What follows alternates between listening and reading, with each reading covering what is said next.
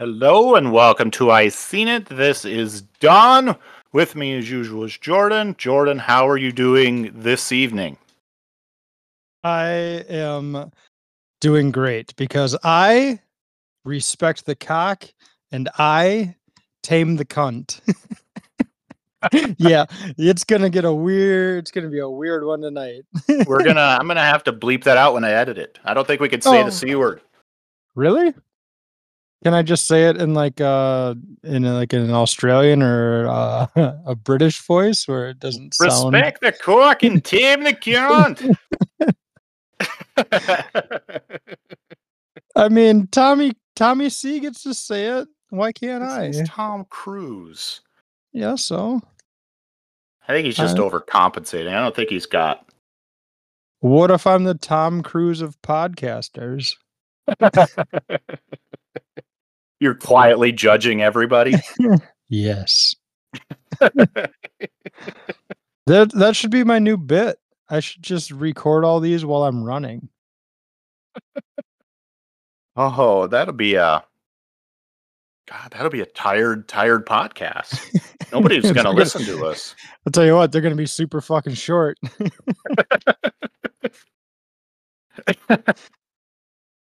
I can't top that. Hey, what have you seen lately? How about we talk about that instead? Well, we've got a mutual one. We both finally saw Teenage Mutant Ninja Turtles Mutant Mayhem. You dropped a text saying that it had already shown itself on Paramount Plus. So yes. After your little text, my family watched it and we all enjoyed it. So what did you think of it? I liked it a lot more than my 4-year-old did.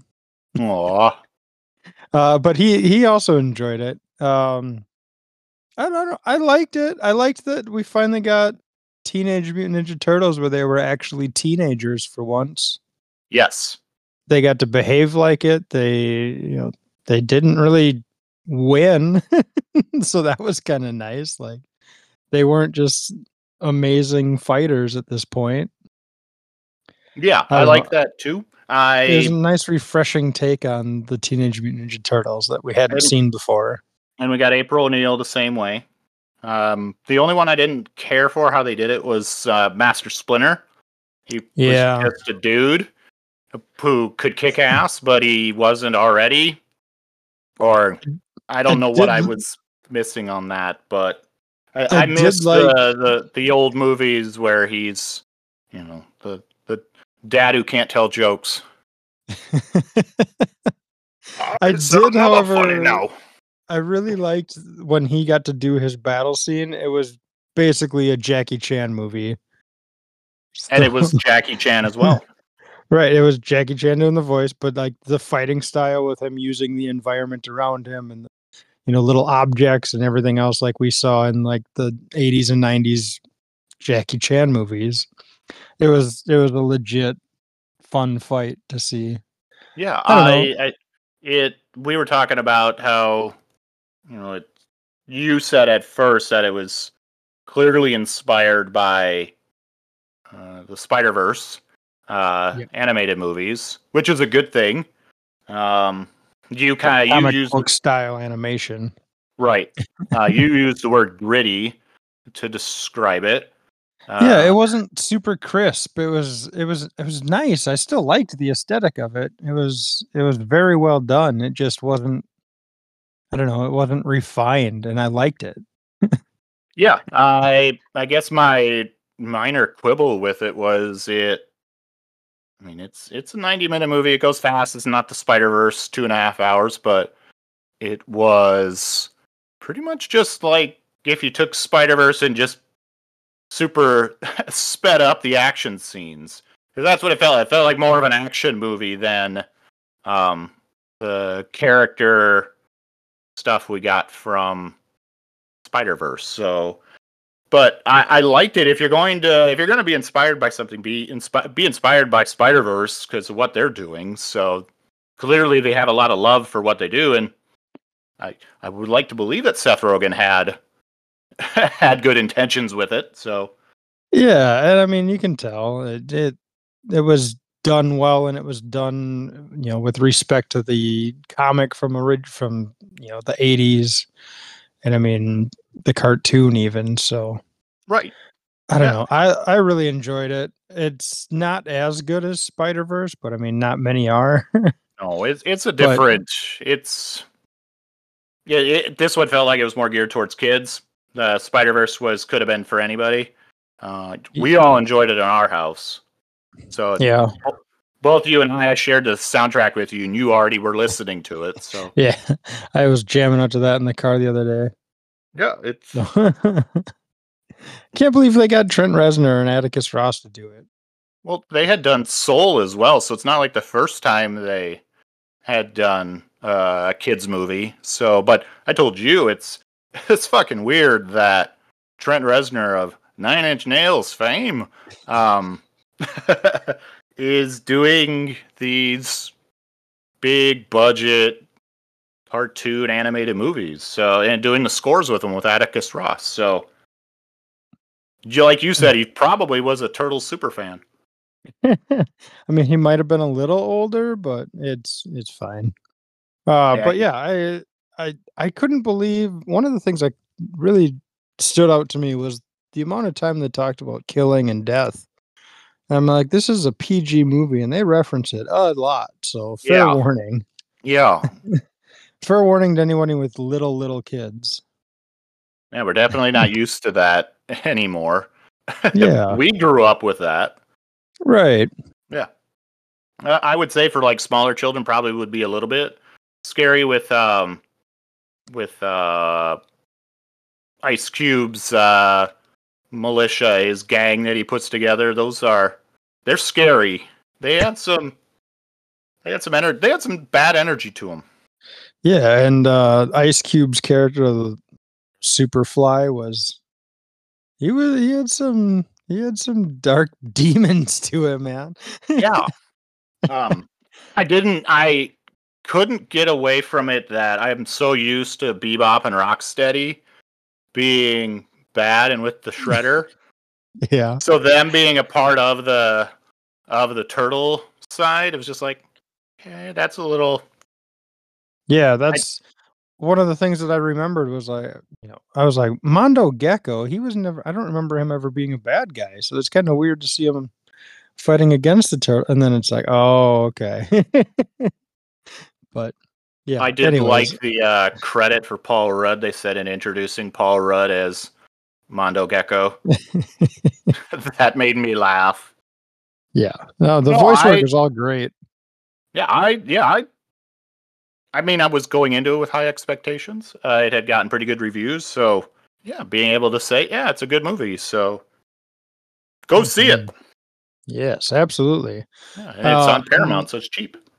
Another one that just came out is No One Will Save You, and this one was, this is towards the top of my list for favorites of the year. Wow. Yeah, it was great. I don't want to give too many spoilers for it, so I will just say watch it in the dark, watch it with the sound very loud, and yeah, I don't know how to describe. It's a home invasion movie, okay, and it's an alien home invasion movie, and yeah, it's.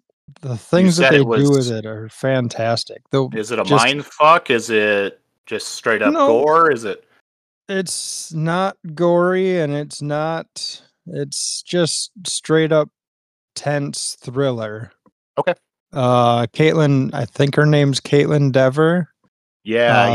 Booksmart fame, and if you ever watched the series Dope Sick, she was great. And she was a part of the Tim Allen TV show that's plays everywhere. Yeah, so she's fantastic in it, and she's basically the only person in the movie. So yeah, she did a fantastic job with it.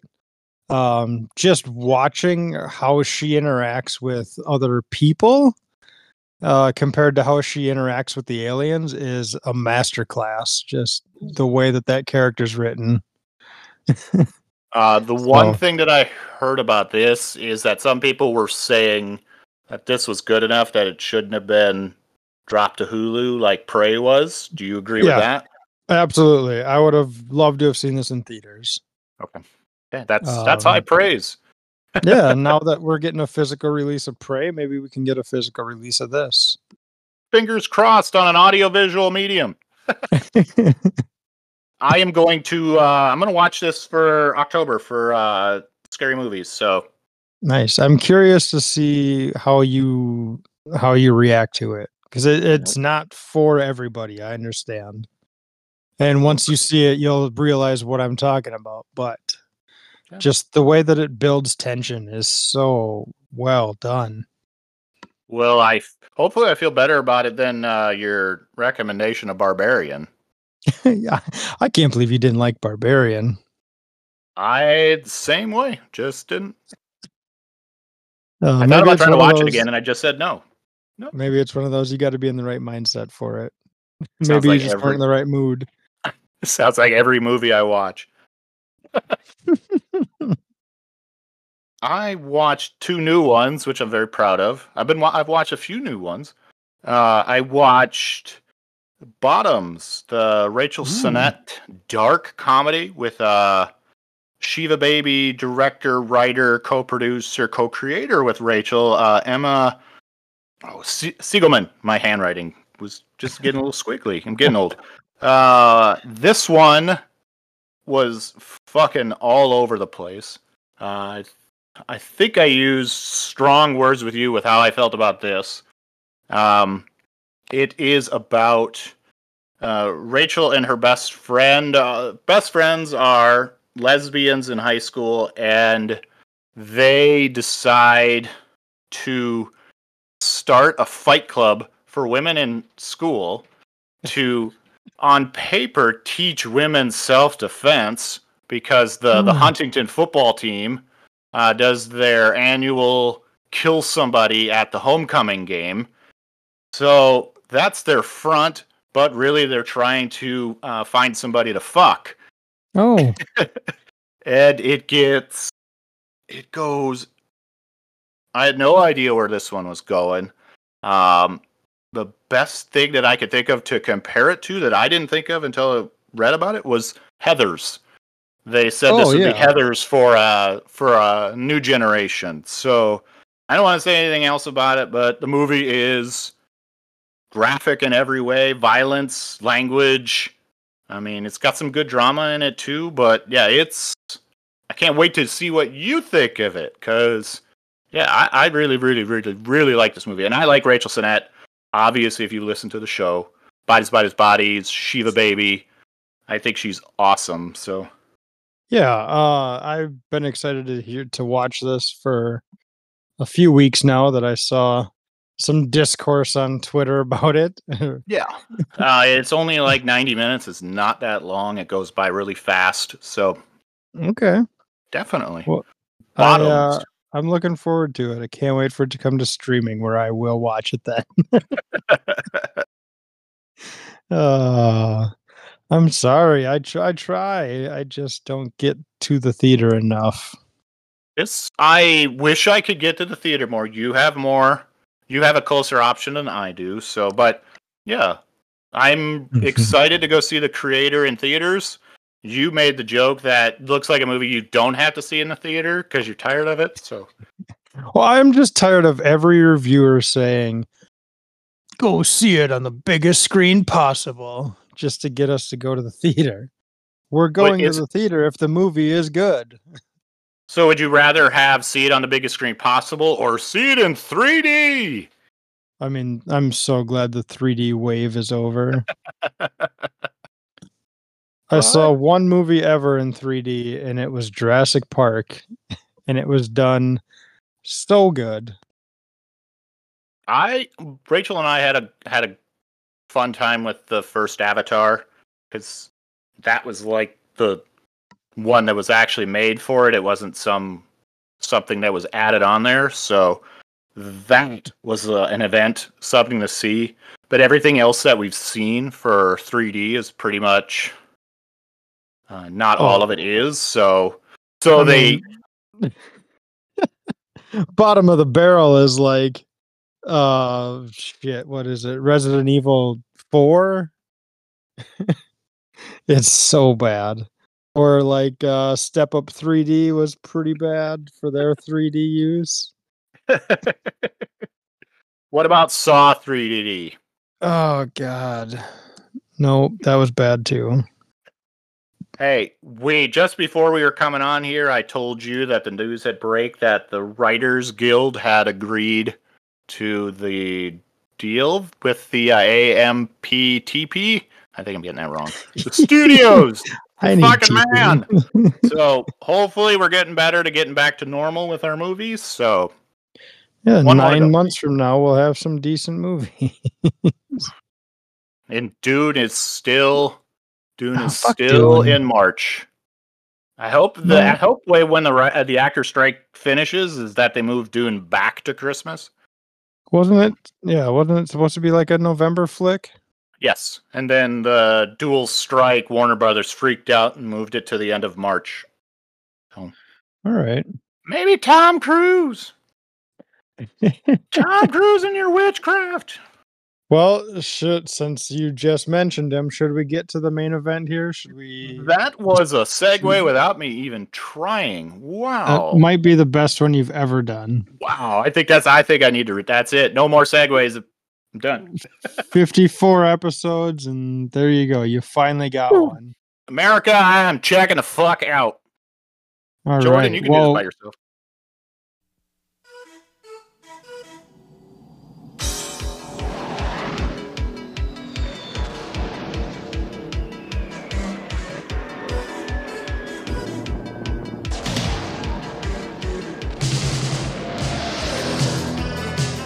I'm gonna send you up against the best. Yes, sir.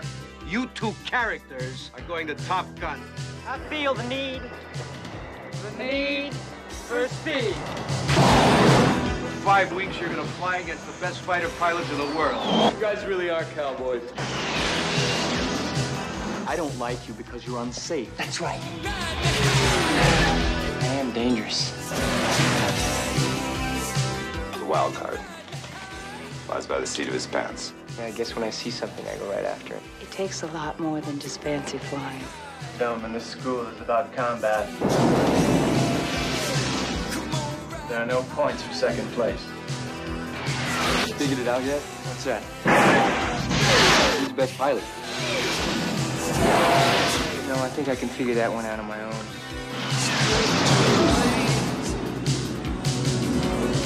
Tom Cruise, Kelly McGillis. Top Gun.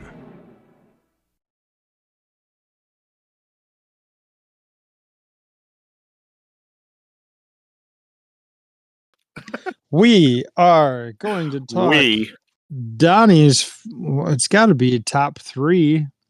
Well, he's all time. He's my favorite. Donnie's favorite actor of all time. Tom Cruise. And we can't do his 40-year career justice without talking his whole filmography. So we're going to break this down. We're going to talk 80s and 90s today, and we'll be back with part 2 with the 2000s to present day. Yeah. Oh, without further ado, Donnie, what is your relation to Tom Cruise? What was the first thing you saw, man? Well, it's probably Top Gun. Duh. Yeah, that's pretty much the easy one. The kind of early stuff, Rain Man, we were introduced to when we were young, which now it's like, oh, maybe not, but it's not so bad. It's just got some titties in it. Risky Business with my dad when he introduced me to the movie, and that's like one of the first sex things with the opening of the movie. Days of Thunder is probably on there too, because I was old enough to know who it was and what it was going to be. So Days of Thunder is still in my head, even though it's terrible. It's still it'll never be totally bad. I enjoy Days of Thunder. Days of Thunder it gets bad. It gets worse. Every time I tell you I watch Days of Thunder, it gets worse. Well, you watch it every year for the Daytona 500, don't you? Yes. Yep. My kids think I'm nuts, so you are. Yes, that too. But we're being open and honest here. You haven't been able to watch all of these movies, so you won't. How do we word this? I don't have much to say about. I can't obviously speak to movies that I haven't seen yet, so right. I will just rate them and say I really have no interest in seeing some of these. Yeah, I told you to watch Endless Love because it's fucking terrible, but it's only Tom Cruise is only in it for 2 minutes. Well, speaking of Endless Love, it's my number 12. Well, a few weeks ago, it was my number 12 because I hadn't seen it. I don't like Brooke Shields, and Cruise is only in it for like a couple minutes, and he's pretty much just in like shorts. I told you before we came on, it's almost like he was auditioning for another role, where he just looked like a beefcake who was getting ready to go to like a Playgirl shoot or something like that. So, yeah. So yeah, Endless Love is not a good. It's bad. It's awesomely bad. It's shockingly creepy bad. Okay. Yeah, Brooke Shields was 15 when she made this, and she had already starred in Pretty Baby, which was controversial with her and Susan Sarandon. She was 12 in that. 12, and she showed her top. She had no top on in that. Blue Lagoon, she was naked. This one, she's in sex scenes, but she's only 15 actually. And the guy, Martin Hewitt, if I got his name right, was 22. Jesus. And the funny thing, the last thing I'll say, and then I'll shut up about Endless Love. Do you remember the Romeo and Juliet from 1968 that you had to watch in school? By any chance? Because I had to watch the Leonardo DiCaprio one 6 times. Well, Olivia Hussey is falling out of her top in the whole movie. She gets naked in the movie, but she was only like 14 or 15. So this director, Franco Zeffirelli, is a fucking pervert. No. He's dead, so that's a good thing, but yeah, it's just it's so creepy. And it made money, which is Endless Love did, which is just nuts. Mm-hmm. Like you said, all the perverts. Yeah, the men are weird. Men are perverts. Especially men in fucking Hollywood. It's just men in general are weird. There's no reason for it, but like you said, she's beautiful. She's 15 years old, but she's 15 years old, guys. Come on. Yep. You can stay clothed, please. All right. So we got that. That was my 12. Is that your 12? Oh yeah. Yeah. All right. I'll go to another one that I haven't seen yet, and it's Losing It. Again, just really no interest in seeing this thing yet. I'll find it eventually, and I'm sure I'll throw it on because I've watched fucking Bigfoot versus zombies. So, I mean, I will watch Losing It eventually. Just haven't gotten to it. It almost like I'm just going to keep using it. It's almost like he was auditioning for the next thing. This was Cruise's first lead.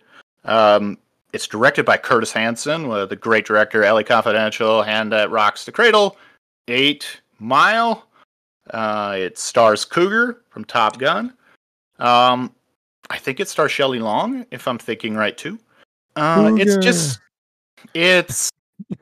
It pales in comparison to the other movies that are out there. It's that teenage, I'm really horny. It's worth checking out once, and then that's it. So, okay. I mean, this kind of kicks off his 83 year. He had 4 movies come out in 83. Yeah, he did.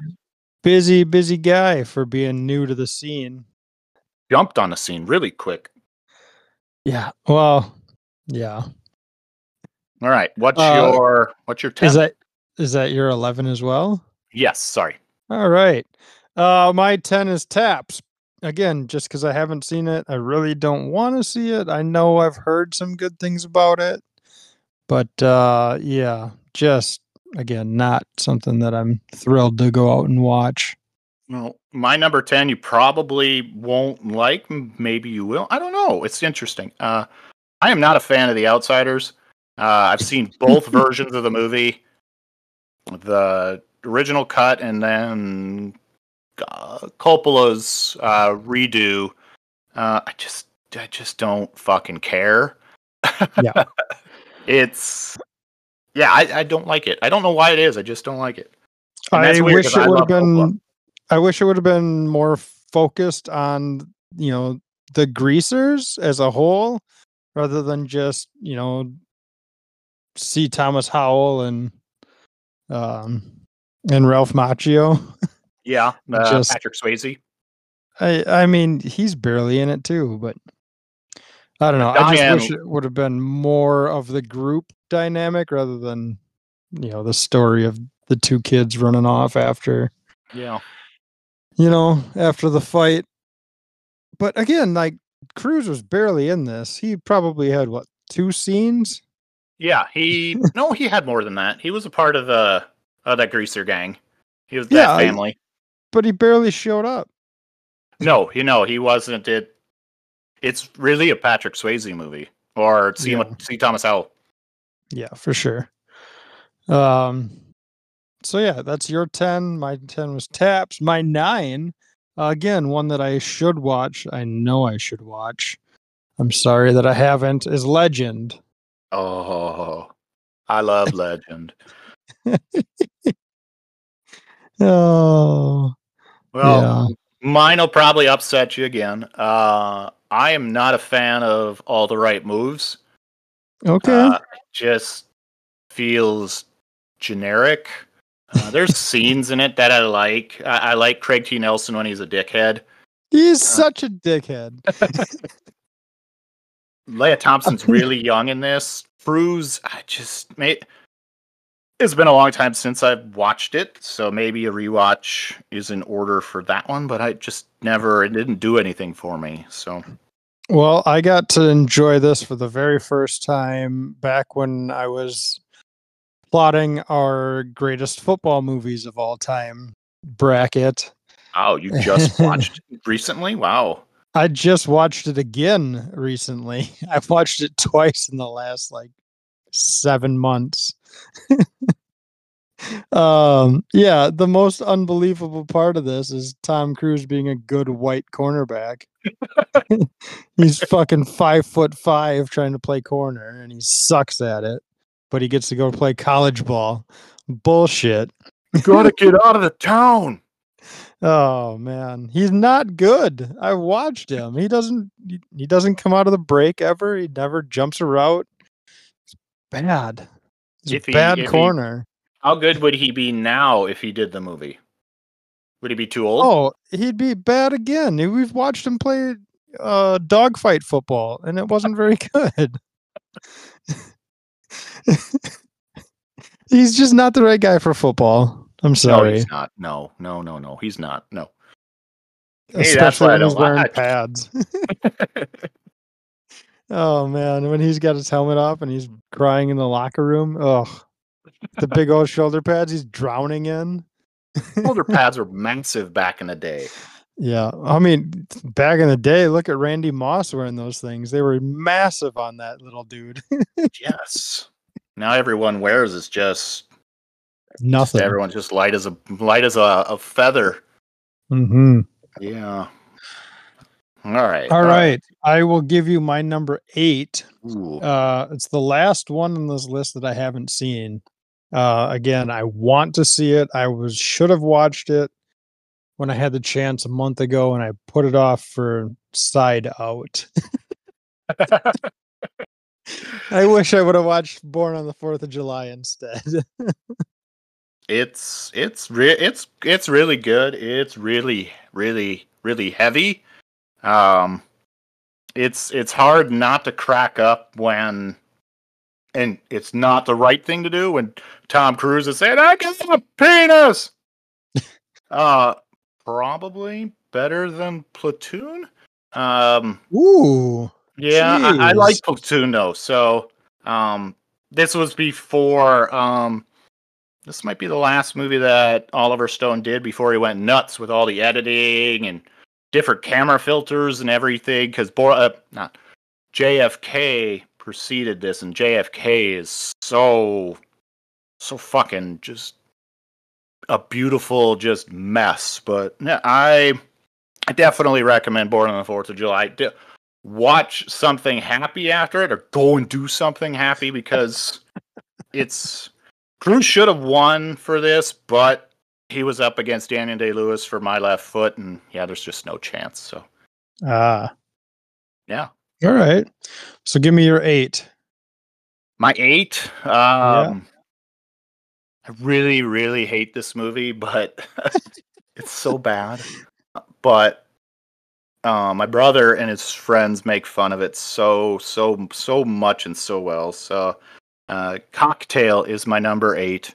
Man. It's probably like the most Cruise movie of the 80s, because he's the best at everything with some kind of issues, and he's got to be great at something, and he's great at bottle flipping, smiling. Oh God, it's just a terrible. It's just fucking terrible. It's bad. And this movie made $200 million in 1988 money. It's just unbelievable. And they don't make them like this anymore. So it's just. I hate and love Cocktail at the same time. I've never been able to. It definitely wasn't made for me, even though you think it would, because I'm a Cruise freak and I love the 80s. But yeah, it's just too fucking much. But that bottle flipping shit is awesome. What do they call it? Flair bartending? Yes. Yep. I mean, this movie gave us Kokomo, which fuck you. I hate the song Kokomo. I think I hate the Beach Boys because of Uncle Jesse, Full House. There's so much wrong with this movie, but yet it exists, which is amazing. Yeah. There's not much to say about Cocktail, is there? Elizabeth Shue is young and hot. Of age, I should say. Not young, of age, hot. All right, fair enough. What's your 8? So that was Born on the 4th of July was my 8. So 7 by default had to be The Outsiders because it's the worst of the ones that I've seen. Okay. Yeah, don't really need to touch on that anymore. So what's your 7? My 7 is Taps. Of all these movies coming after it, it's the perfect place for it. It's a great movie. We get young Tom Cruise, young Sean Penn, young Timothy Hutton.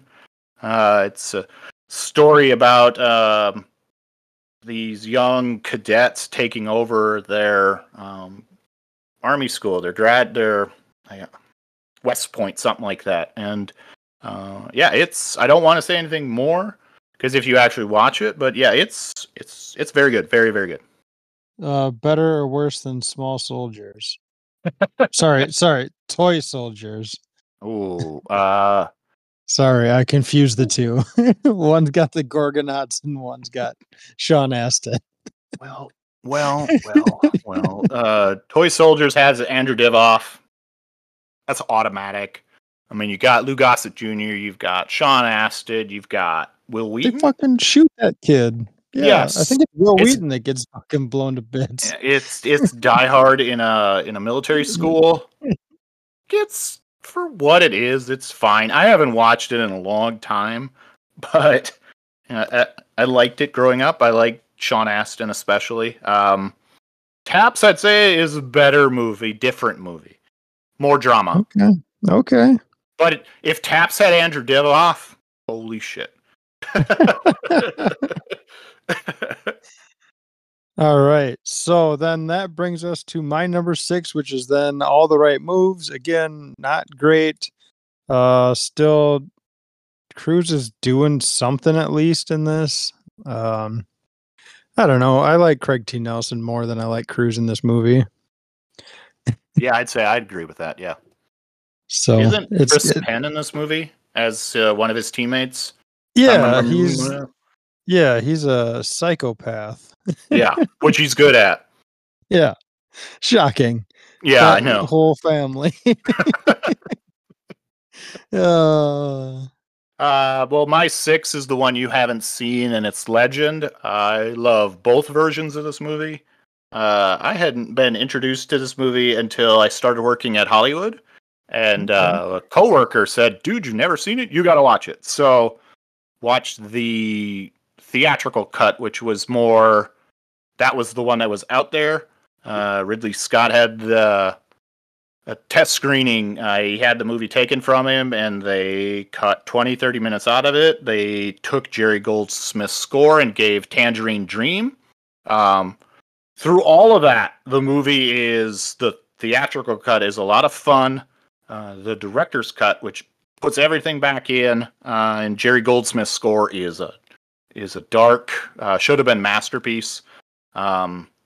Not so much for Cruise, but it's just everything that Ridley Scott is bringing to the movie. Because when Ridley Scott's on, I really, really, really like him. So I tell you to watch both versions, probably the theatrical first, but that might turn you off.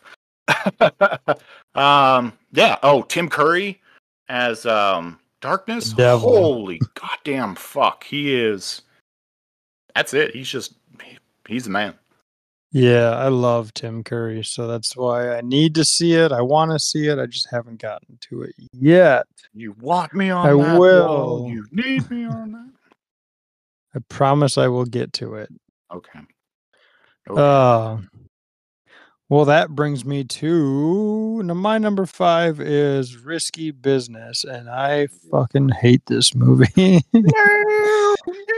I think it's so boring, and Cruise is not good, and I don't know why everyone loves it. It's just meh. Oh boy. Okay. I got a lot to come after on that one. Yeah. But I'll have to come to it at a later point. So, yeah, I disagree with you on Risky Business. So, Okay, fair enough. What's so your my 5? 5 would be Born on the 4th of July. Already talked about it. Fantastic performance by Tom Cruise. You get Willem Dafoe. God, Tom Berenger's in this too. You get Frank Wally. I mean, it's got a lot of good actors. It's just a good movie. Okay, fair enough. My 4 is Cocktail, because he just machismos himself through that whole fucking flick. That's a good way of putting that. He's just sex appeal the whole time. He can win over any lady with a smile. I think that's every Tom Cruise movie in the 80s and 90s. Yeah, that was kind of the overarching theme of this whole bit. There's two rules to any Tom Cruise movie. 1, the ladies want to fuck him. 2, he's got to be running at some point. He's got to be great at something with a daddy complex. Top Gun, not Color Money, Born on the 4th of July, Rain Man. Risky Business he's got. So, but yeah. Magnolia. Magnolia's got a super dad complex, along with something else. We'll get there. All right, so my number 4, which I will use the word machismo with it too, is Color of Money, where he got to pair up with Mr. Paul Newman, and I love this movie. I saw this movie before The Hustler, so I had no idea what The Hustler was. Cruise is phenomenal at playing the flake in this movie. Just watching Paul Newman and Cruise get to bounce off of each other. You get the great Mary Elizabeth Mastrantonio in one of her early roles as Vince's girlfriend. And get a young John Turturro. You get Forrest Whitaker. oh my god, this was the movie that Scorsese got to do after After Hours kind of brought him back from the King of Comedy, bombing. Last Temptation of Christ was getting in and out, couldn't make it. So he did After Hours 85, then he did Color of Money 86, and it took off from there. So I don't think, if it wasn't for those two movies, we probably wouldn't get Goodfellas, especially After Hours. So I love Color Money. It's quotable. I always want a Balabushka, but I can't play fucking pool. Maybe you could if you had a Balabushka. It just automatically makes you. Yeah. I love 10 times better, like PF Flyers. I love the shirt. The big Vince on Cruz's work shirt. Thunder, Donnie. Just everything. He's just so good at playing the flake. Mm-hmm. Yeah, we'll come back to that later. So, that brings us to my number 3 is Top Gun. Oh boy. Yeah, Pete Mitchell, Maverick himself. This gets my 3rd slot here. I know it's probably your 1 just because it's whatever, but it has to be. I mean, by rule, just because of how many times you played it inside a Hollywood Video. But I mean, this was his coming out party for me. Yes. I mean, this is the one that put him on the map. This is Captain Machismo to the nth degree. I mean, he's the cockiest son of a bitch you'll ever see in this movie. I love it. And if you really think about it, he's not the good guy in this movie. He's not at all. He's the bad guy. He's everything anti-team, but we still love him. We still want to see him make it through. God damn it. And if Cougar didn't flake out, he would have never made it to Top Gun. Absolutely. And he'd still have the love of his life, Goose. Sure. This is the quintessential Tom Cruise movie. This is the machismo. Everybody wants to fuck him, male and female. He's got to prove something. He's got to... In order to prove something, he has to get over the shadow of his father. I mean, that's... If you see a lot... Usually the really good Cruise movies, that's where he's hitting his sweet spot. So, yeah. I love Top Gun. Yeah, it's hard not to. Just Tony Scott directed the living piss out of this movie. Yes. He is so good. I love I watched one of the makings of Top Gun, and they wanted to make a sequel directly after it. And Tony Scott's like, can't make a sequel. It's no. Sure, and they're like, well, can't we just use villain? They're like, can't we just use extra footage that we have? And he goes, no, we used every piece of footage that we could. Yeah, we edited that thing so down to a T. There was nothing for a sequel. Tony Scott said, get away from me.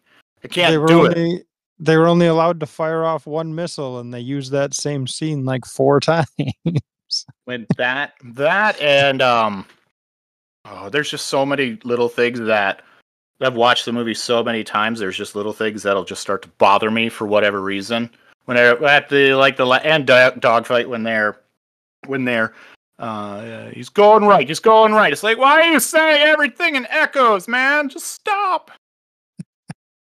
You've clearly never been in a dogfight before.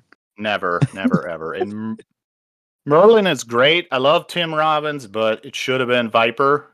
Viper is the ultimate goddamn, you should have. So. Okay. So my three is the one you didn't like, Risky Business. This movie is just always hit on so many different kind of levels. It's a sex comedy for one. It's a fucking funny ass movie. Weird. Tom Cruise did a sex comedy. Weird.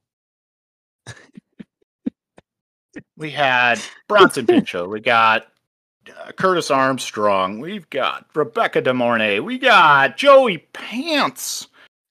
Woo! I think this movie just always works for me because it was the opposite of the teen sex comedies that were coming out. I mean, this one did turn into like an orgy different thing, but this movie has turned into like The Graduate for me. It's not a happy ending. Kind of like when you figure out that The Graduate isn't a happy ending sort of movie, it's just like, oh, okay, this is a little bit more adult than the other stuff that was coming out. So it doesn't hit you over the head with it. Yeah. And then the thing that really just hits on the movie is, it's just a story about brothers. And they never really got their chance to be brothers. And all this time has didn't even know he passed. existed. Mm-hmm. And the scene at when Ray is being questioned is heartbreaking, but it also feels real. When he can't answer the questions about how much a candy bar is. Yeah. And he just keeps answering it, and Bruce finally says, "That's enough. That's enough. That's enough." So yeah, I love Rain Man. I wish Barry Levinson made more movies like that. It seemed like he fell off pretty quick after that, so which is disappointing. Yeah. Yeah, it's a classic for a reason, and it's again, I couldn't believe that I hadn't seen it, or maybe I just forgot that part because it didn't really matter to the story a whole lot, other than watching No, it was just more of like it's the evolution of Cruz's character. Yeah. This movie was Hans Zimmer's first American score, which is another little thing that just grown with. Valeria Galino, great actress. We get trying to think of who else is. Goddamn, I'm stuck. I can't think of anything else. I love this movie. I can't wait to introduce it to my kids. So. Oh, okay. Mm-hmm. Well, I have, by process of elimination, I only have The Color of Money left. I didn't say a whole lot while you were talking about it because I wanted to do my own bit about it. God damn, I love it.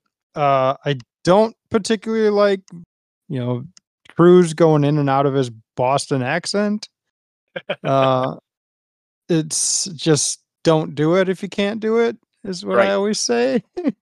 Don't just try to do it in some scenes and then completely forget about it in others. But I love the fucking movie. I almost love Paul Newman more than I like Tom Cruise in this, but I mean, yes, just the absurd asshole that Cruise gets to play, the cocky, brash, I'm better than you and I know it. I fucking love it. I like the twists and turns, like anybody is like, oh yeah, well, he's clearly just playing him for this, and then it's going to come back and it's going to be whatever. You're run of the mill, and then it's like, oh nope, there was the double turn there. Holy shit. Even better. when they bring Fast Eddie the envelope. Yep. You said I dumped, and you just see the look in Newman's face. It's just like, you fucking, and he can't finish the tournament because he's so angry. But then he gets to at the end of the movie where he says, "I'm back. I'm coming after you. Everywhere you go, I'm gonna be there." I have the gift that I send to you sometimes where Bruce makes that trick shot when he's looking at the camera. Yep. Oh, it's just that's the Scorsese that I fell in love with. He's showing off so much in that movie with the camera shots, the way they introduced the 9-ball tournament. Oh, but also he is dick swinging in this movie. He is just showing that he is the man. The director, he knows that he's fucking good. He uses all of his tricks in this movie. Yep. It might actually be my favorite Scorsese. That's all right. I love that movie too. It's what the fuck was he wearing? Yeah, there's no reason for it. And I love that he does it. Yeah, it's definitely one of Scorsese's underlooked sort of movies. So yeah, Color Money. It's a good one. All right, heap all your praises on Top Gun now. I've already done it. I'm good. Top Gun is my favorite movie. I've watched it way too much. So yeah, that's really all I gotta say. Listeners, I can't even tell you how many times I walked into Hollywood Video and knew Don was working just by whatever sound was playing from Top Gun on the movie, on the screens in the side of the store. It's like I knew it as soon as I walked in. I was like, "Oh, Don's here somewhere." Well, it's the ultimate movie to grow up with. It's an hour and 45-minute MTV music video. I could see why, I could see all the reasons why people don't like it. I don't. I'm not that. Sorry. I used to cry when Goose died. Now my kids just make fun of me. Used to cry when Goose died. It was sad. It's not sad. But he shouldn't have died. Because that shouldn't have really... We've gotten into this shit before. And you and Audrey have made fun of me so much for the Goose is dead shit. Yep. All right. Well, that is all of the 80s. So let's get into the 90s, shall we? Oh boy.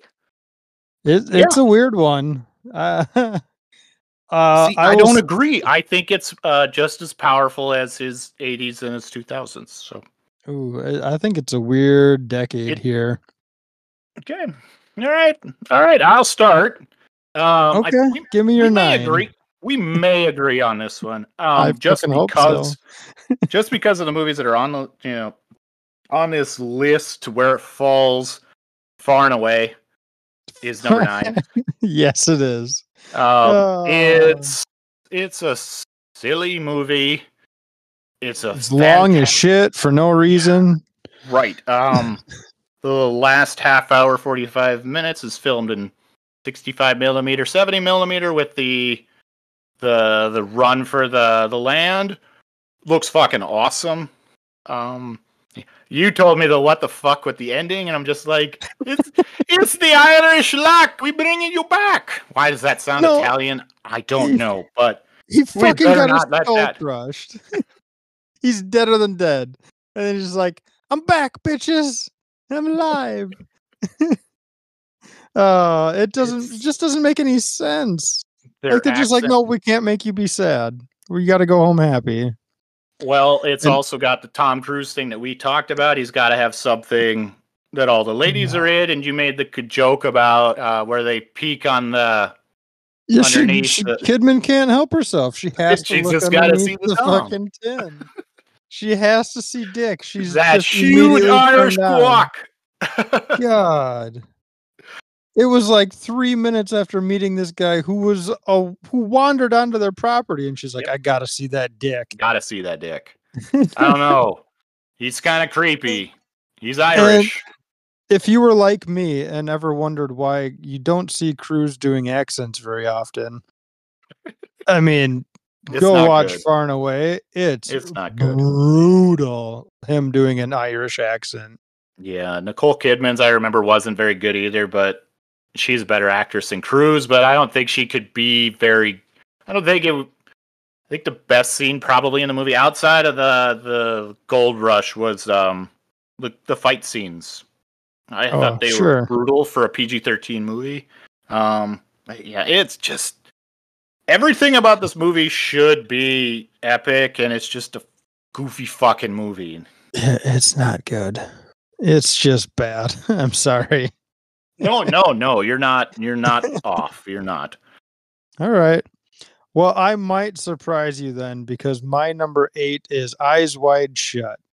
Ooh, no. I mean, I had to laugh because Cruise loved being referred to as Dr. Bill. He's just like, "I'm a doctor, and you got to know it. Oh, I'm just meeting you. I'm a doctor." He says it 35 times in this movie. He's like, "I'm a doctor. I'm doctor. He's one of those people who needs that, that assurance that everybody knows what he is and wants to fuck him. Because everybody in this movie, both sides, want to fuck Tom Cruise. Yeah, everybody wants to fuck Cruise. Everybody wants to fuck him. Except his wife, who wants to fuck somebody in the army. This movie doesn't make any goddamn sense. I don't agree with that, but the secret underground fucking sex. There was this massive mansion of this huge sex orgy, and there was the tamest orgy I've ever seen portrayed in my life.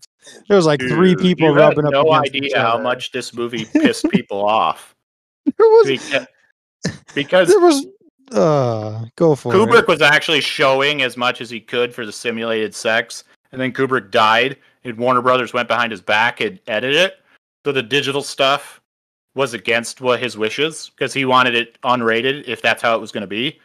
So Warner Brothers fucked him, and then it wasn't until the DVD or a Blu-ray where they finally released the international cut in the United States where those digital figures were. So yeah, this movie pissed a lot of people off. So there was like 3 or 4 people just writhing up against each other in this whole mansion of a sex orgy. It just there was more graphic scenes between Kidman and her dream. Yeah, there wasn't this massive orgy.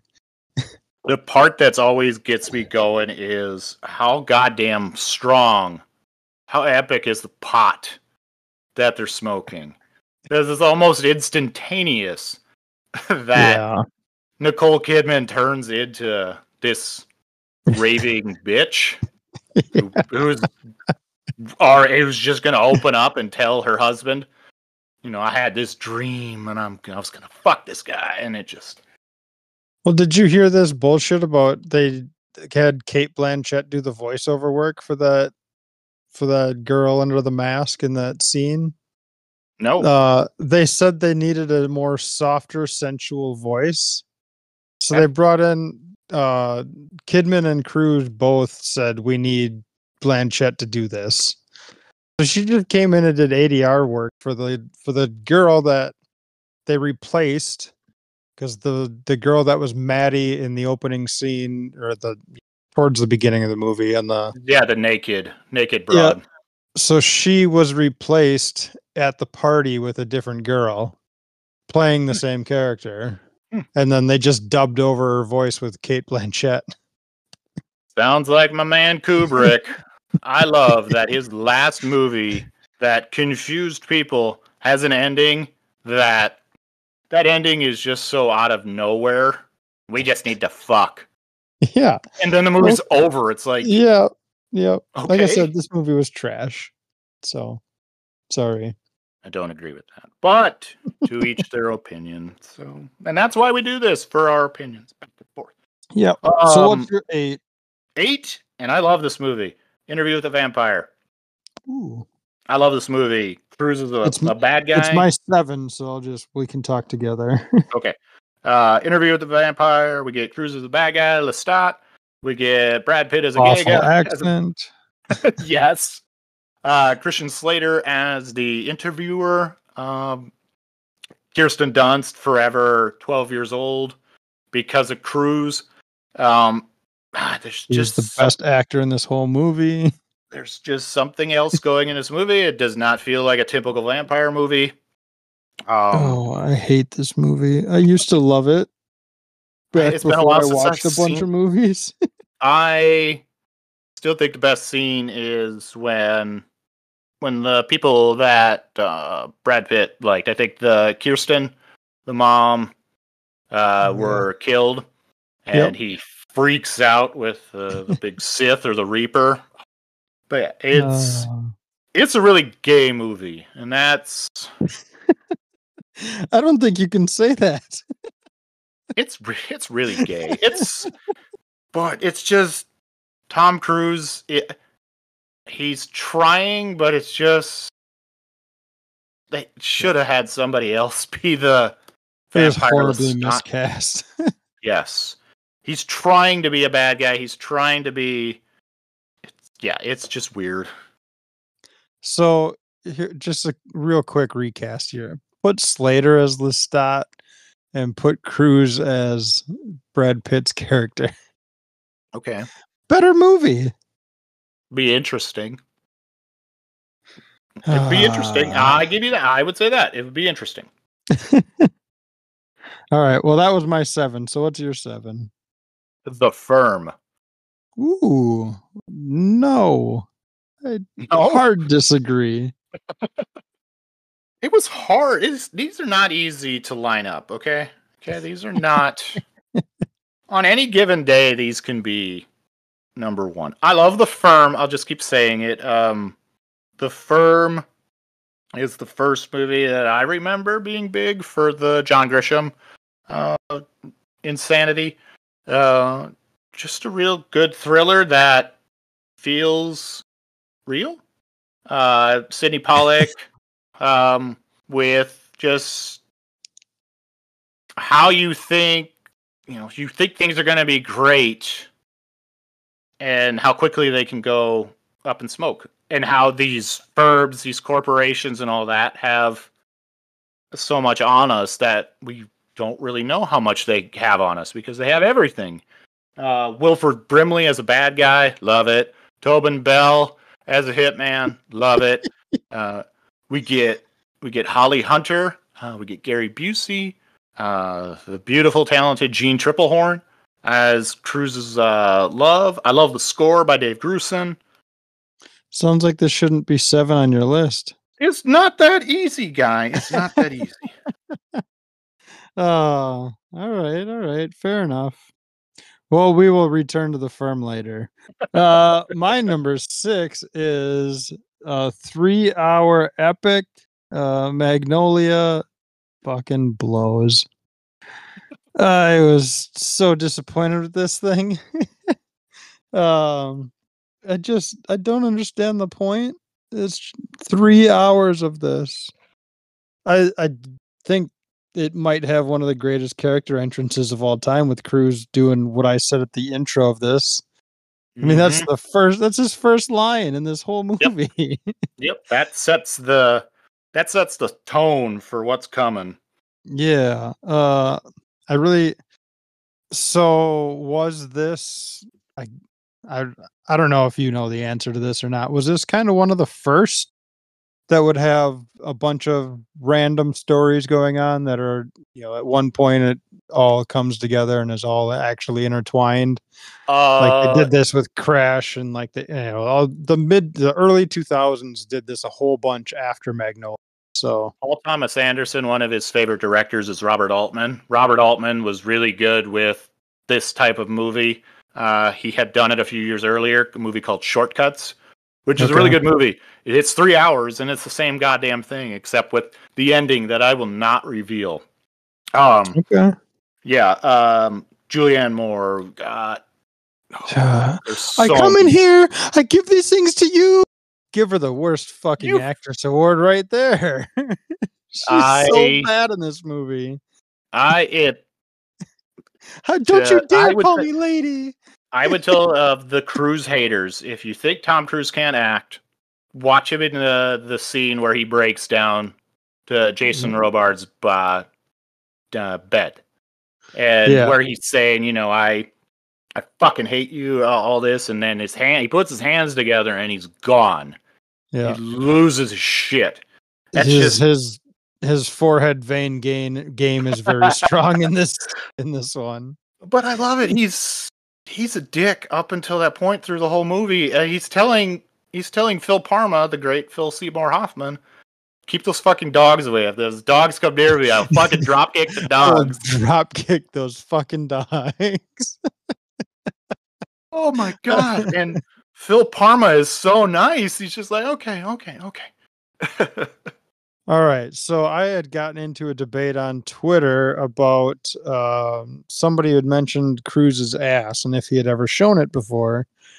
And we couldn't recollect anything other than some tighty whities from here and there. I thought it was all the right moves.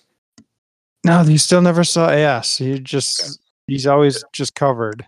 Okay. But this might be the first and only movie where he is massive prosthetic cock. Because, geez, that whole scene is just uncomfortable. But when he's changing in front of her and trying to, right, he's got this persona, and this woman, this journalist, has none of this. She's going and she knows what's coming with him, and when she drops that information on him, he has no idea what to do. He just doesn't say anything. Think about all those people in Hollywood that got busted for doing all that fucking creepy shit, and then it's just like, oh, this is that. This is happening. It's like why will you decide you were gonna you just went silent? He's like, well, I don't leave interviews, and now I told you I'd give you this hour. You got this whole hour. This came at the right. I watched this. 2000 when it would have come out on VHS, DVD. Young, impressionable. It just hits at all the. I love John C. Reilly, and his whole arc makes no fucking sense. I love the Claudia Gator, and the ending of Magnolia, the actual ending where she smiles after he has told her, I don't want to hear this anymore. If you want to be with me, be with me. I want to be with you. And then she just smiles, and it's just like, oh. So do you want to kiss me? Yeah, I really want to kiss you. It was dumb. I love the soundtrack to this movie, but I will admit, if I'm listening to it, I feel like I could easily just go into a depression. Yeah. Because, so I love Magnolia. I love Cruise's hair. That's definitely on the pro side of this whole movie. Back in the pony, yeah. Oh, it's fantastic. Seduce and destroy. I do love that it's basically the whole cast of Boogie Nights back minus Marky Mark. Right. So whoever, they must have had a great time with PTA. And I told you they did this with Hard 8 Sydney, where there was Philip Seymour Hoffman, Philip Baker Hall. There's a few others in there, but but it was only like up until Punch Drunk Love. Yeah. And then that was it. PTA went off and did his Kubrick run. So, all right. Well, that was my 6. Hey. Guessing that's going to be like 1 or 2 for you. It's up there. Yeah, it's up there. 6 for me is Top Car, aka Days of Thunder. This is the lowest that I could put it. This is the ultimate guilty pleasure. I think it might be the character actors in this are better for watching the movie on repeat. So you get John C. Reilly, Michael Rooker, Carrie Elways, Robert Duvall. They're so much better than Cruise. Yeah. It's just, there's so much wrong with this movie. The continuity, for one, is bad. Wow. But this also there's the actual behind the scenes information about this movie is more interesting than the movie because it destroyed so many careers and everything went so many different ways. I think Bruckheimer and Simpson lost their Paramount deal after this movie. I don't know. I'm going to talk about this movie later. So that's my 6. That's your 6. Unbelievable. I thought we would have at least come way closer on that. Sorry. My mind is blown right now. Speaking of that, my number 5 is Showing Me the Money with Jerry Maguire. I just don't really care for this. It's obviously not the worst on the list, but it's not the best. I like Cuba in this movie, and that's about it. I don't like any of the rom-comness to it. I don't really care for Cruise at all in this movie. I like the comedy of this better than the drama. The drama Yeah. feels There's not enough comedy though. right, and the comedy bits going back and forth between Todd Luiso, Tom Cruise, Cuba Gooding Jr., There's so much comedy in this movie. It gets a little maudlin towards the end. It's saved by the Rod Tidwell milk in the moment. The end where McGuire, comes in thinking that he's going to have to talk like he does to save the moment, and Renee says, "You had me at hello." It's like, God damn! But I have always been a Cameron Crowe mark, so that's another spot where it works, even though there's parts of it that don't necessarily work. So I'd say the majority of it, but it's just me. All right, Donnie, give me your 5. My 5. Eyes Wide Shut. I think I've said a whole bunch about it. It's the movie that we lost Tom Cruise, Nicole Kidman for 2.5 years because of the perfectionist known as Stanley Kubrick. This movie is just too close to home for what they were going through. There's a lot of things going on in this movie, and I can see why people don't like it, because it's definitely not a franchise, something different, because everything was character stuff or dramas. So, yeah. I think it was the first time he held a gun, too. He didn't have one in Born on the 4th of July? Ever? Well, that's different. He's firing him at... That's... Okay. Wow, come on. So, it's not very often he would hold a gun. Okay. And then that's all he does now. That's... Yeah, People I think you're right. I have always liked this movie. I know there's the critics say that it's too complicated of a plot, and... Is it, though? I don't think it is. It's supposed to be. It's supposed to be... you get De Palma coming on. It's going to be a little heady. It's going to have you have to work for it a little bit. It's cool to see De Palma working in the studio sort of structure. I love the back and forth between Jean Reno and Cruise, and throw in Ving Rhames in there as well. The absolutely unbelievable and still shocking Emilio Estevez death. Emilio! When he gets impaled, it's still like, what? Yeah, Emilio! Don't turn this movie on and go make popcorn, otherwise you'll miss Emilio. He's not supposed to die. He had to go film Mighty Ducks. Leave him alone. Mighty Ducks 3, I think it would have been. Yeah, one of those. Yeah. Anyways, for anybody that may be new to the show, go back into our catalog. We did a whole episode on Mission Impossible films. So if you want to hear us break it down real deep, we talk all the movies on a previous episode. So check it out.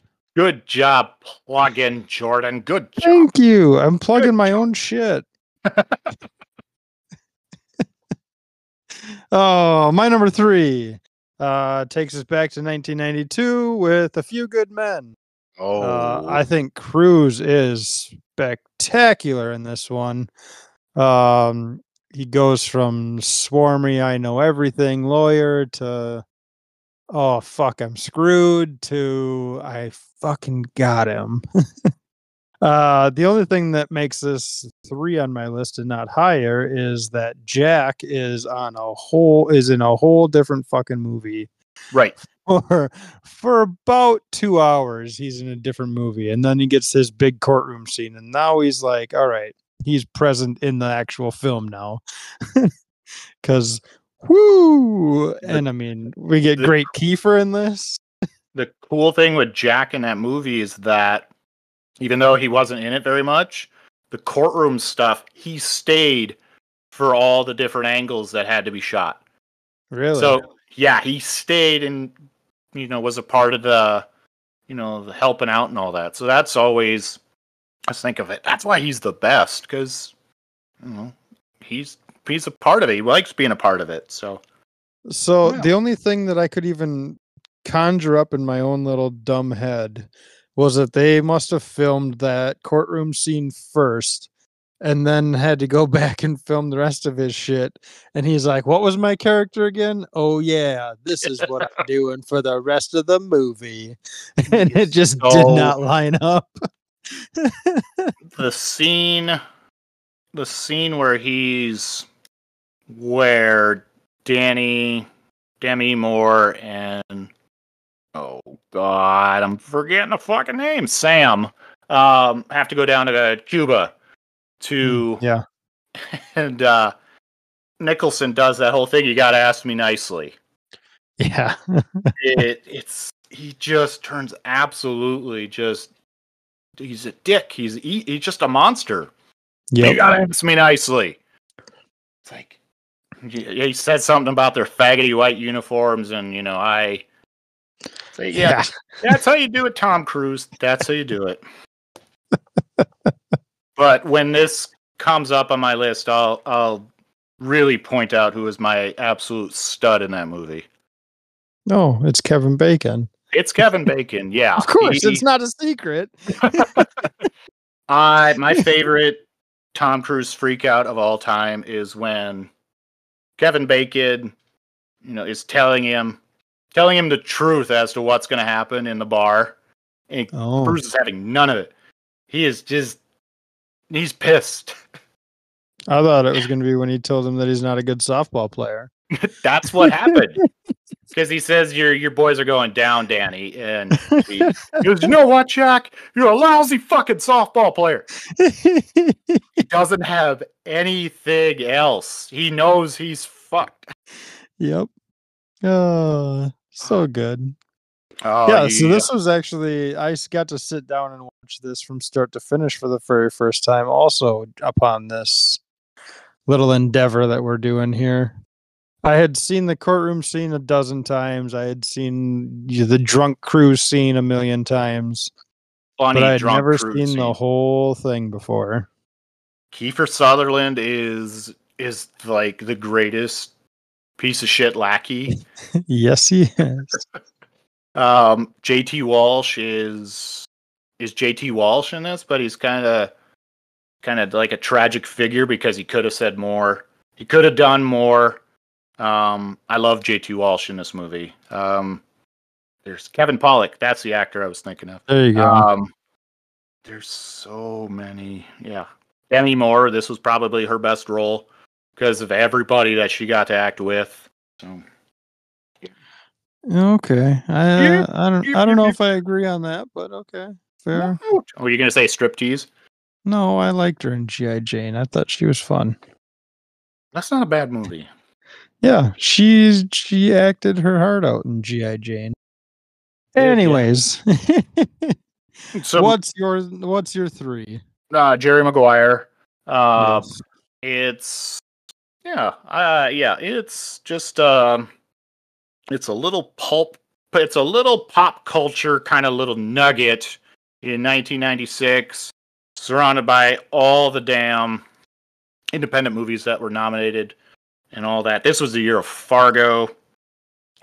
Everybody Lost to the English Patient.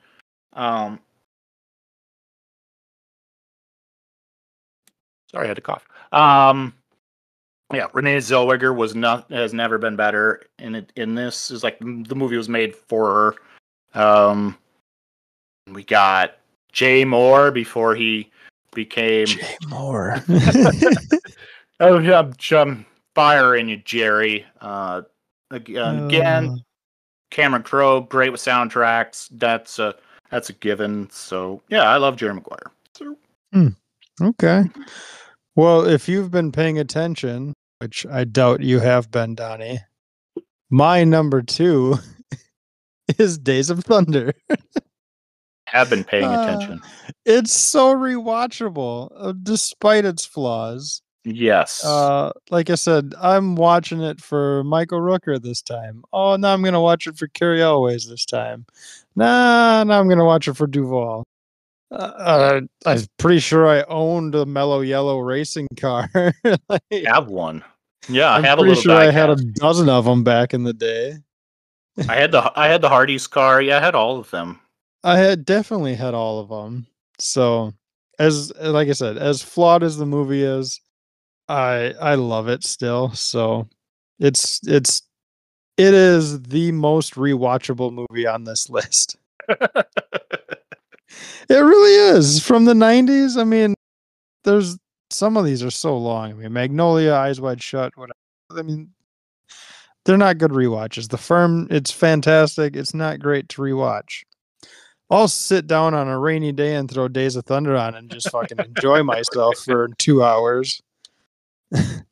When Nicole Kidman had her curly red, gorgeous everything Australian before she cut herself up years and years and years ago for plastic surgery. BMX Bandit's curly hair. Yeah.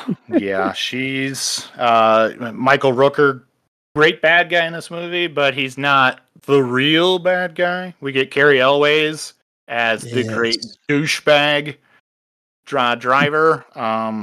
Better douchebag Elways performance. Days of Thunder or Twister? Days of Thunder, but they're both good. He's a dick. He's such a prick in Twister. He's such a good prick. He's just a wiener head. Oh, I love Carrie Elways. When somebody gives Carrie Elways a chance, he's just fun. He's just a lot of fun. Yeah. Days of Thunder. I don't agree with the watchability, the guilty pleasure part of it. Yeah, it's all. You literally rewatch it every year. I do, and I get angrier and angrier with the movie because the flaws just get more and more. It's all the high def. I didn't see any of this shit until pictures started getting a little bit better, and it's just like, damn it. Just go plug in your 32-inch tube TV, put in your VHS of Days of Thunder, and forget all that bullshit. I don't think I have it on VHS. I might have a recording of it somewhere, but yeah, I don't have it on VHS. Top Gun is the one I have everything. Well, I got you the trucker hat from Over the Top for our 1-year anniversary. I think maybe I'm getting you Days of Thunder on VHS for our 2-year anniversary. If you promise to get me a Vince shirt. Vince, I'm writing that down. Vince shirt. I could have my wife's all black with white. Do you want it to say Vince or do you want it to say Jordan? Because it'd be funnier if it was Vince. Yeah, I wanted to say Vince. Thank you. What?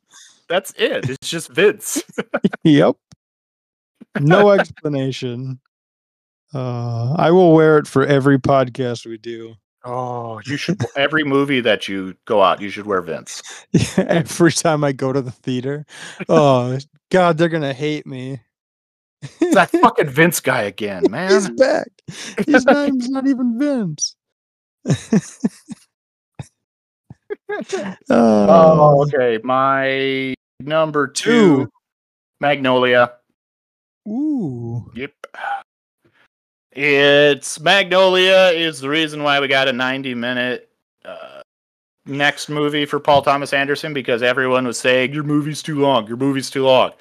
So he said his next movie is going to be 90 minutes and star Adam Sandler, and he did both of them. The only thing that sucks about this movie is that Tom Cruise did not win for Best Supporting Actor. It went to Michael Caine for The Cider House Abortion Rules. So that's always... This is Cruise on a different sort of level. He's doing different stuff. He's just a fucking rapist. I will give Cruise his flowers for this, though. He was the most entertaining character in this whole movie. I mean, every time he was on screen, I was captivated by what he was doing. Right. The only other one even possible contention was Hoffman, Philip Seymour Hoffman. Right. But he was just a one-trick kind of just that sad, except for when he was ordering the porno mags, which super odd at the time. Oh, I love that. I love. Do you have Penthouse? Do you have Hustler? Do you have Peanut Butter? Do you want all that stuff? Yeah. The one thing that I think of when watching this sometimes is how true is this to Cruise? Because we only see the squeaky clean Cruise. How much of this is Cruise with that pompous, arrogant person? Oh, I'm sure more than the alternative. He's probably more, 60-40 this character than he is any other character. Right. All right. What's your number one? My number one is The Firm. I love Firmage. I love Cruise in The Firm. I think that's what, for how smart he is, he's the dumbest smart guy I've ever met. Like, how do you not realize that the lady at the beach is just setting you up? She's hot, just met her, man, and she's into me. She's that hot, and she's just like, "Oh, thank you, you saved me. Please fuck me." Oh my god! You don't think clothes that's fell off? I love Gene Hackman in this movie. He's fucking great. He's different in this because he doesn't seem like the others at the firm. He seems like he's, he feels something about it, remorse as to, what's been going on. Yeah, we get, we get Paulie at the end of the movie, the big gangster reveal. It's just very, very entertaining thriller. I apparently lost all my notes that I had for The Firm. So, yeah, just you like it.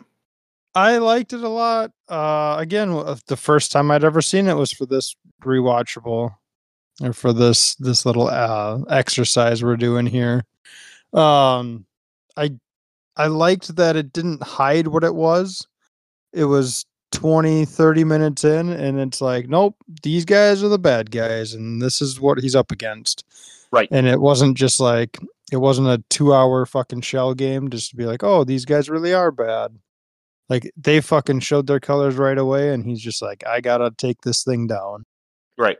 And the previews set it up that, it's Cruise versus The Firm.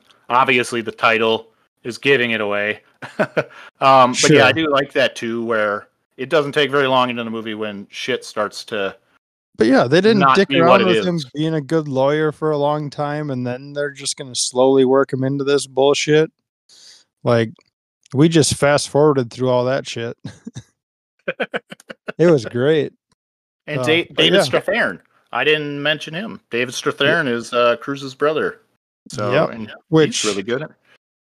I don't think I've seen him without white hair. So it was nice to see. I was just like, holy shit. All right, there he is. If you like David Strathairn, you should check out Dolores Claiborne with great movie. Kathy Bates, Christopher Plummer, Jennifer Jason Leigh. Yeah. Really good movie. Yeah, World, really good. Go see it if you haven't. Dolores Claiborne. I also just like strung out Cruise because by the end of this, it looks like he hasn't slept in days. He's been running so much. Oh man, he's been running. I do think. I mean, massive spoiler. I can't believe that his wife decides to, like, I'm gonna get my hands dirty too. But anyways, that's neither here nor there. She's. It's just kind of be a part of it. He's my man. He's my man. Right. It's just like, there's no way that this character would have done this. But anyways, I'm glossing over that because the rest of it was so good. It's the best courtroom of his little courtroom bit that he was doing here for like 5 movies. Well, my number one is A Few Good Men. Yep. I think it is the best courtroom movie that he did of the couple of them. It's based off of a play. The more you watch it, the more you start to see that it does feel a little stagey. in some of its execution. This is probably Rob Reiner's best movie, and he didn't make a good one after this, which sucks. The cast in this, we've already talked about. Supporting cast is just unreal. And it's a who's who of Hollywood celebrities in '92. Right. Everybody gets their moment in this. The dime when they're, Arrogant Cruz is practicing softball. And I can't remember the guy's doesn't name. even hear the case, and he's just pleading it out. Yep. It's you don't want him to go away for a dime bag of oregano, would you? It's like, I haven't even opened the case file yet. Yep. And I know everything about this. And Demi Moore does it. Yeah, I love A Few Good Men is a lot of fun. Just with the Firm, great sort of thriller. A lot of freakouts in A Few Good Men. We get Drunk Cruise. Yep. It's just a lot of fun. And Jack being Jack. Yeah. Jack was on a whole nother fucking planet for most of this movie, though. Probably everyone just bowed down like, holy shit, this got Jack Nicholson. Whoa. Well, out of all the stuff that we've talked about, is there one that you want to turn around and watch right now? Because I have one. So. I think if I had to pick one on this whole list to go watch right now, it would. It's gonna be dumb, but I'm probably gonna say Top Gun. Okay. It's one of. I've seen it so many times. I can just listen and I know what's going on. Mm-hmm. Yep. Yeah, it's definitely one of the better background movies. I want to just debating between wanting to see A Few Good Men or The Firm. Interesting. Yeah. So, a lot of color money's on there too, and all that. So, yeah. But coming soon after we get all of our Halloween anniversary stuff out of the way, part 2 should be dropping on November 2nd is my plan. So putting a hard date out there. Ooh, good luck. Yeah, the first time I've done that. So now we're gonna have to hold you to it. I know it's set that way, so I can't really go against it. But this is fun. Give us some plugs. Yeah, we will definitely be back with part 2 later time. Can't wait for the 2000s and on. That's going to be super fun. Interesting. There's some real good ones, and there's some real stinkers in there. Can't wait for that. Lions. God. Maybe I'll watch it again before we talk about it. Oh, I got to watch Night and Day. That's the one we've talked about. I got to rewatch that to see. He must have enjoyed fucking Cameron Diaz so much in Vanilla Sky that he's like, let's do it again. Would you? I mean, come on. I mean, that's all they got to do in that movie. That's 4 times. You know what that means? It means I fucking murder your ass. Yeah, she was respecting the cock, apparently. Anyways. Her cock. Give us some plugs. We're going to spoil a bunch of movies. Thanks for listening, as always. You can find us on Twitter or X at ISeenItPod. Donnie's got his reviews that he does online. You can read some of these and much more on that at ISeenItPod.org. Yes, did it right. Otherwise, we got some real fun stuff coming up here. So October is going to be a busy month. Right. It's scary. It's super scary. Yeah. Oh, I'm super. Thanks for asking. I have so many bad movies to watch in the next week. Pray for me, please. Everybody, we need to be praying for Jordan, and how his head is going to survive the next week with these bad movies he says he's got to watch. So, yep. At least I get to go watch Kevin Bacon.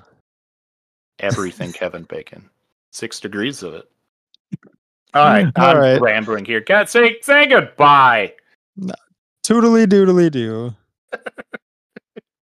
Thank you, and bye.